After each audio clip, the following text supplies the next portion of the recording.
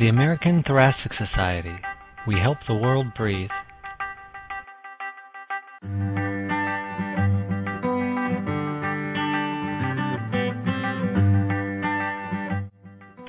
This is Jacob Yasha Schneider, editor of the American Journal of Respiratory and Critical Care Medicine, welcoming you to the American Thoracic Society's Blue Journal podcast. I would like to introduce Dr. Elliot Israel, Deputy Editor of the Blue Journal and Director of Clinical Research in the Pulmonary Division at the Brigham and Women's Hospital in Boston. Welcome, Dr. Israel. Thanks, Yasha. Today I'm speaking with Dr. Brian J. Lipworth, Professor in the Division of Cardiovascular and Diabetes Medicine at Nine Wells Hospital and Medical School at the University of Dundee. He's also a member of the Asthma and Allergy Research Group. We will be discussing the important issues highlighted in his recent article that was published in the June 15th issue of the Blue Journal entitled Randomized Placebo-Controlled Trial to Evaluate Chronic Dosing Effects of Propranolol in Asthma. Welcome, Dr. Lipworth. Thank you. Brian, the article that you published was one that related to the question of the use of beta blockers in asthma. There had been some interesting data in mice that suggested the possibility that eliminating the beta receptor might actually be of use in asthma. And so let me start off with a question that I think a lot of our readers will be wondering. And we know that beta blockers actually precipitate asthma, and most of us have been taught that they should almost never be used in asthma. And so what was the underlying rationale for your study?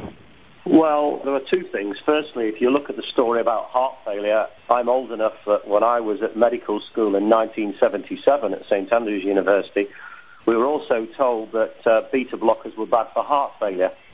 And at that time, one of the treatments for heart failure was giving beta agonists as positive inotropes. The clinical trials then for heart failure showed that when you give a regular beta agonist, it made things worse, that patients died. Although acutely, if you give beta agonists for heart failure, patients improve. When you give a beta blocker acutely for heart failure, patients deteriorate. They go into pulmonary edema and cardiac pump failure. But what they found was that when you give beta blockers chronically and you get over that initial hump by giving incremental small doses, that there were profound improvements in heart failure morbidity and, more important, mortality. So using that model and using Richard Bond's data from the mouse model showing that beta receptor knockout mice don't develop the asthma phenotype when given repeated antigen challenge, and he also showed that when you give beta blockers like Nadolol, a non-selective beta blocker which blocks the beta-2 receptor in mice who are normally expressing beta-2 receptors, that they don't develop the asthma phenotype either when antigen challenged. When you combine those two findings, we thought, well, maybe we need to do a study, a randomized placebo-controlled trial, to see whether if you give beta blockers chronically, using the lessons learned from heart failure in terms of slowly titrating the dose, and you switch off the beta receptor or block the beta receptor, whether patients might actually experience an improvement in airway hyperresponsiveness, which was the primary outcome. Now, I should add at this juncture that there had already been an open-label, non-placebo-controlled study, also from Richard Bond's group, published by Hanania in Pulmonary Pharmacology Therapeutics, and then a follow-on study published in the European Respiratory Journal, showing that with Nadolol open-label, that actually improved airway hyperresponsiveness by more than one doubling dilution in terms of attenuating methacholine challenge, albeit in steroid-naive patients. So we thought that when we were going to do this particular study with propranolol as our chosen beta blocker, that we would do it in patients already taking inhaled steroid, because we had ethical concerns about giving a beta blocker to steroid-naive patients. Okay, thank you. And so there appears to be a fair amount of data that suggests that use of beta blockers might exert a salutary effect in asthma. By what mechanisms do you think those positive effects might be occurring?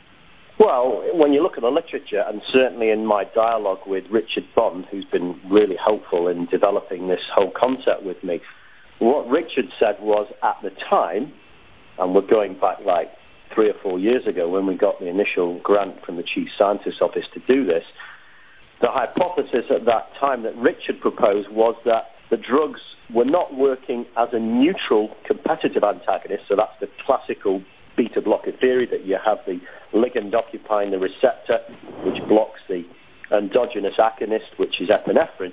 The way it was working was that it was acting as an inverse agonist. In other words, it was switching off the constitutional activity of the beta-2 receptor, and that's why he thought that it was having an effect in asthma. Now, since then, there has been some data in epinephrine-depleted mice which has suggested that that may not be the case. In other words, that inverse agonism may not be the mechanism by which beta blockers would have a putative protective effect in asthma in terms of attenuating airway hyperresponsiveness. So I think that the jury's still out on inverse agonism. There are other theories that have been proposed. I know that Raymond Penn has suggested that beta blockers may work, for example, through non-G protein pathways, inhibiting mediators, for example, like arrestin or ERK, and these are mediators which actually would tend to increase airway hyperresponsiveness. So if you have a beta blocker which inhibits these particular mediators like beta-arrestin, that might be another putative mechanism, albeit in mice, by which they may have an anti-inflammatory effect. But of course that's unproven at present. Could you briefly review the design of your study?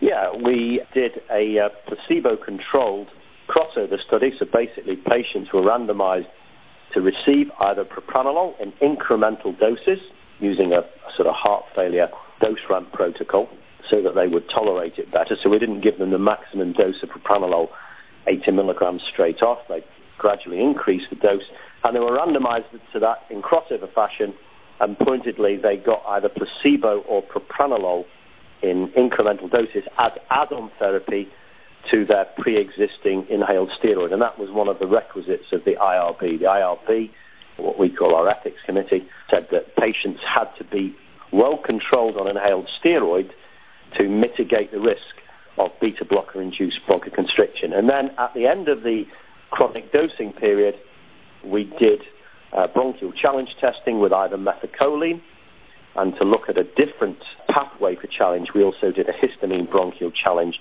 as well. And we also looked at albuterol recovery post-challenge, because one of the questions is if you're taking a non-selective beta blocker like propranolol or nadolol, and you have an episode of acute bronchoconstriction, and you reach for your albuterol inhaler, will it work the same as normal? So that was a crucial question that we wanted to address from a safety aspect.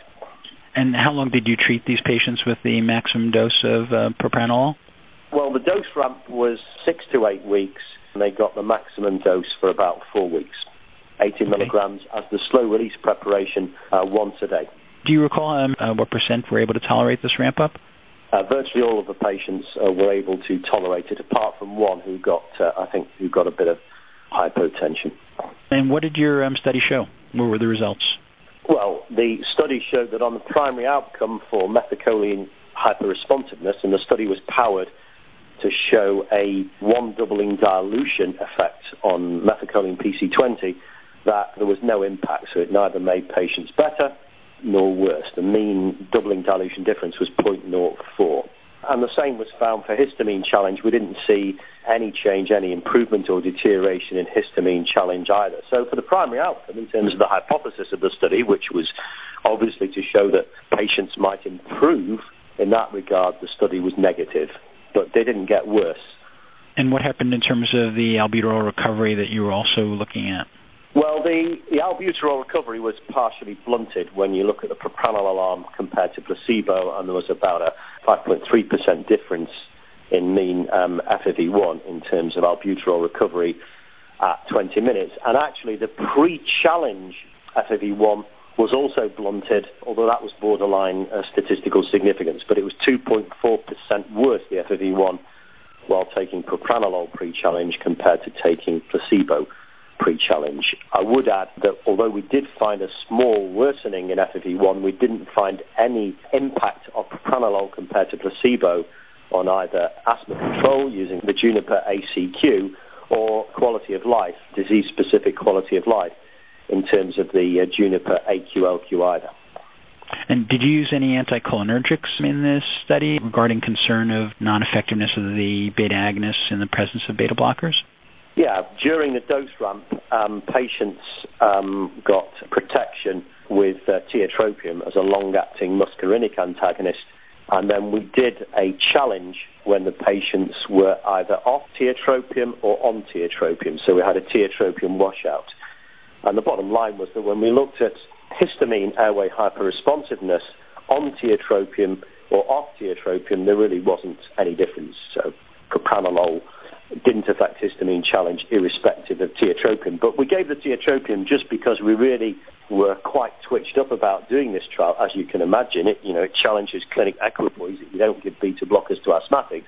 So we really wanted to load the dice in our favor so that during the up-titration phase, which is probably the phase when patients are going to be at most risk from developing beta blocker-induced bronchoconstriction, that we would mitigate against that by giving the anticholinergic. As you mentioned earlier, you use propranolol as your beta blocker. Propranolol has specific properties, and which mechanism of action does propranolol address in relationship to the theoretical reasons that use of beta blockers might be useful in asthma? Well, it's a strong inverse agonist like nadolol. That's certainly been shown in a paper by Jill Baker from Nottingham in the British Journal of Clinical Pharmacology.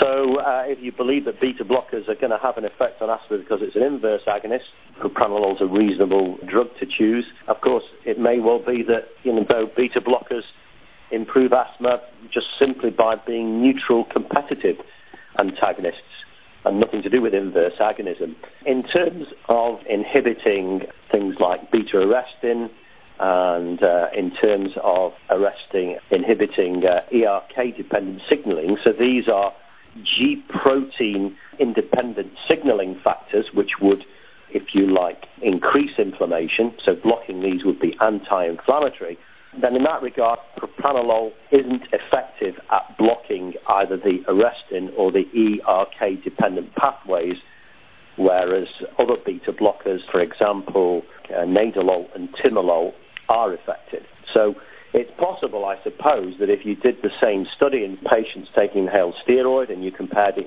adding on nadolol and placebo, that I suppose, could be effective. However, this is a putative pharmacological mechanism in terms of blocking arrestin and ERK-dependent pathways.